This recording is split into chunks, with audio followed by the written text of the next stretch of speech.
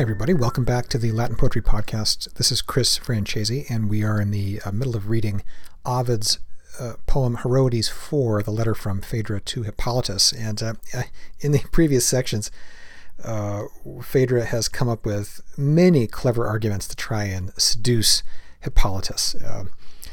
Now, in the final sections of the poem, she has recourse to out and out just begging and beseeching. She's just letting it all go. The Latin word that recurs in this section and the final section is the verb precor, to pray or beg or beseech or entreat. It could be translated any one of those ways. The point is that the person who's precoring has no claim or authority on making what they want to happen, but just are completely throwing themselves on the mercy of the other person. So she's putting herself in the lowest possible position with reference to Hippolytus.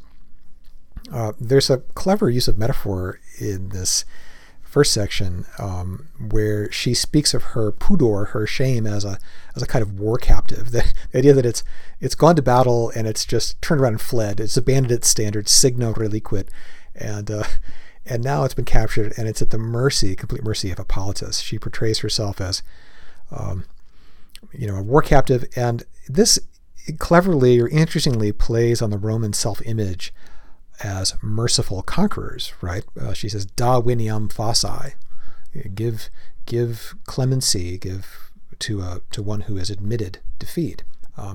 She also says, "Spare me." The verb parco recurs several times in this and in the next section. So listen for that. Overall, though, this is really about class and sort of lineage and aristocratic mores. Roman society, very class conscious, of course, and alive to subtle distinctions within classes and between them. My old teacher, Gwyn Morgan, used to say, no Roman ever met his equal, and used to summarize their attitude as that people are like seats in the theater. Some are just better than others. All right, so that's the aristocratic way of thinking about people. And so erotic desire, of course, cuts across such differences. And Ovid exploits the extreme contrast here between Phaedra's fabulous divine lineage, her exalted social position, and her groveling in this situation. I can imagine, this is just speculation, that not a few high-born Roman aristocrats had recourse to begging low-status lovers who rejected them. And the self-humiliation is exciting to watch. It's great. Phaedra is quite aware of this incongruity, and she actually points it out to herself. She's like, what happened to my Faustus? Where's all of my dignity, that I used to have? It's gone.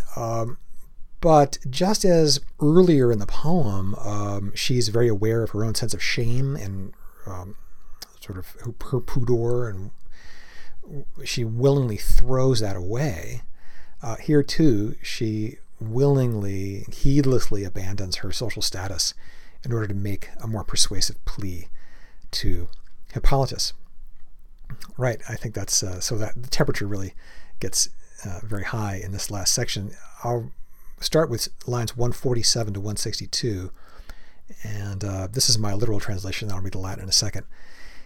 She says, only put an end to delays and hurry to seal our bond. May the love that now ravages me spare you. And there's the first use of that verb parco. She says, qui mihi nunc with the love which savages me now, sic tibi parcat amor. And the seek there's a lot of these seeks in this part of the poem. It just intensifies the wish. And I think you can leave that out in translation. Right, so she says, do not consider it unworthy for me to beg as a humble suppliant. Non ego de dignor. I don't consider it unworthy to pray as a humble suppliant. Alas, where now are my haughty pride and high words? Heu ubi nunc Faustus, altaque verba jacent. So she says, the Latin is a little compressed, ubi nunc Faustus aquae verba. Where now are my sort of high airs and words? And then we probably should punctuate after verba and say Jacet, they lie defeated, they have fallen. I was long determined, if love has any determination that cannot be undone, to fight and not to succumb to wrongdoing. I am defeated and begging. Is victa precor. There's that verb. I stretch out my royal arms toward your knees. Obviously she's kneeling, and that's the standard position for a suppliant.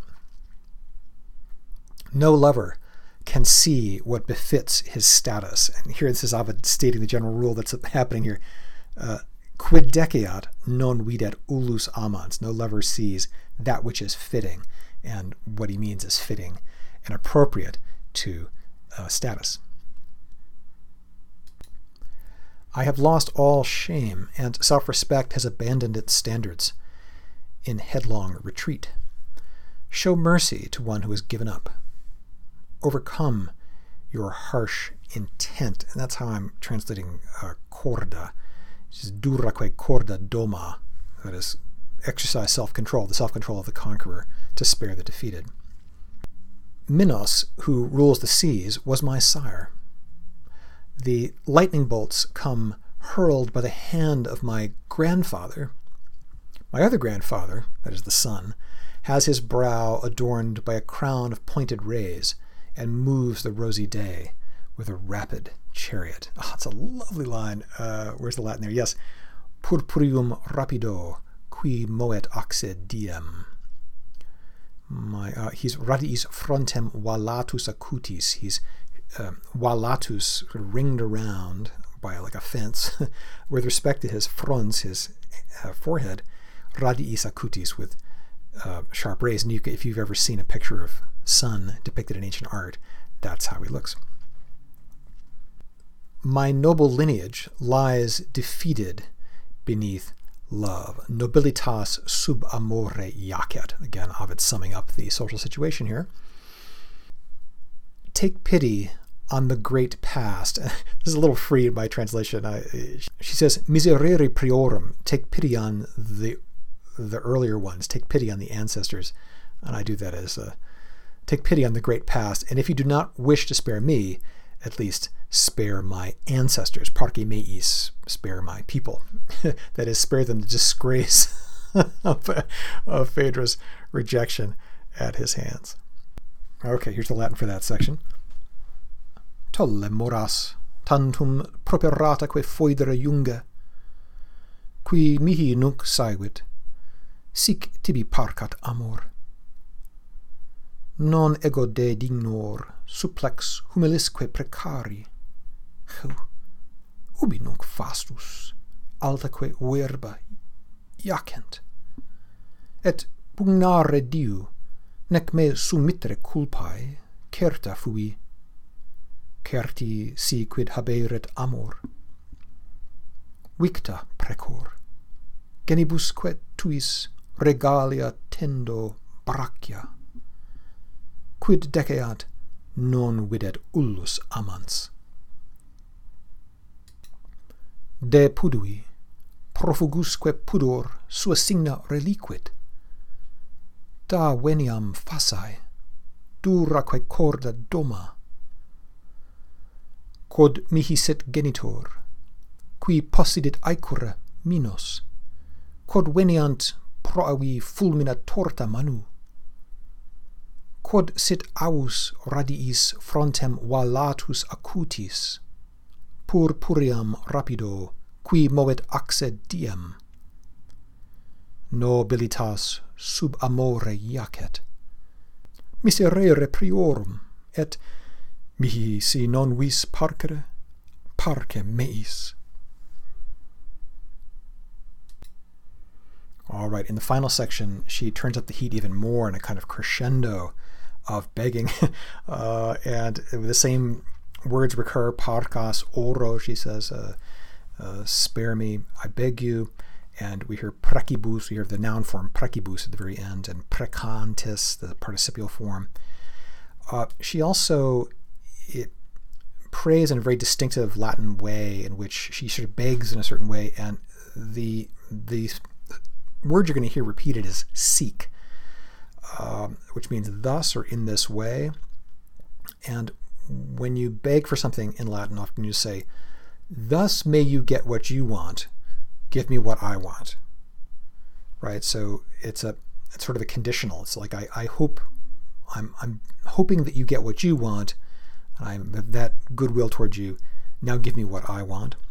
And so there's a repeated seek. I actually tend not to translate the seek because it really just emphasizes that good wish for the other person. And I think it just confuses matters when you translate it in English. So I'm going to leave it out. But you will hear it in the Latin, seek, seek, seek, seek. And at the very end, she points out that she's crying and wants him to imagine seeing her tears as well as reading her words. All right, so the transition is continuing to talk about her kind of aristocratic assets. And she says, as a dowry, I have the land of Crete, Jupiter's island, est mihi dotalis tellus, Iois insula Crete. Of course, Jupiter was born on Crete and is associated with Crete.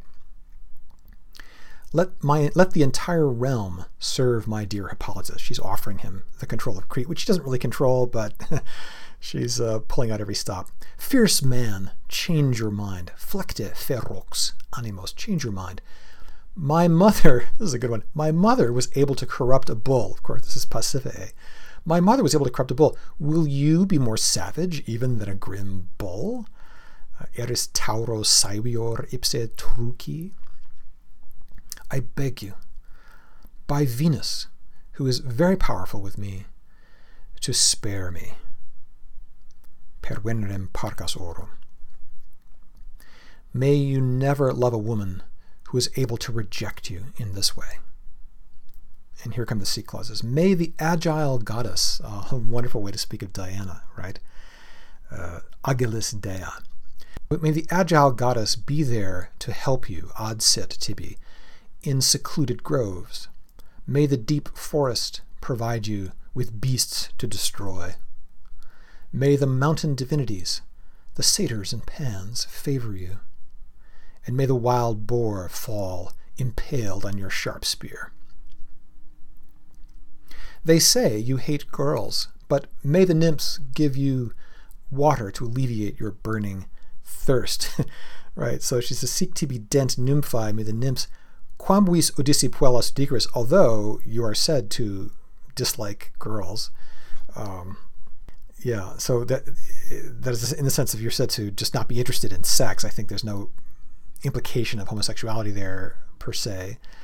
Right. They say that you hate girls, but may the nymphs give you water to alleviate your burning thirst.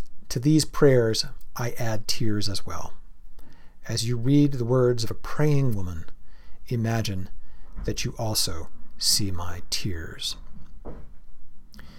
There are a couple of textual problems at the very end there. I'm going with the text of Kenny, which says, Verba precantis qui legis, you who read the words of a praying woman, imagine that you see my tears. And the qui legis is where the manuscripts are a little awry here. Per legis is what it says in the manuscripts, and others say per lege, but I think Kenny is correct. E.J. Kenny, the great Ovidian scholar, says qui legis.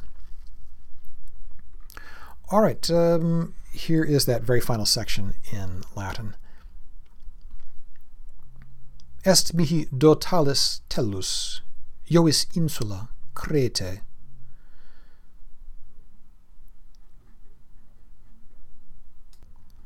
Serviat Hippolyto regia tota meo. Flecte ferox animos, potuit corrumpre taurum mater, eris tauro saevior ipse truci. Per venerem parcas oro, quae plurima mecum est, sic numquam, quae te spernere posit ames. Sic tibi secretis agilis dea saltibus adsit, silvaque perdendas praebeat alta feras. Sic faveant saturi, montanaque numina panes, et cadat adversa cuspide fossus aper. sic tibi dent nymphae, quam vis Odisse puellas diceris, arentem quae levit unda sitim. Addimus his pracibus lacrimas quoque, verba precantis qui legis, et lacrimas finge videre meas. Okay, that's it for Herodes 4. Thank you so much for listening, and do rate and recommend the show if you enjoyed it, and don't hesitate to leave me a note or send me an email with your suggestions. Thanks. Bye-bye.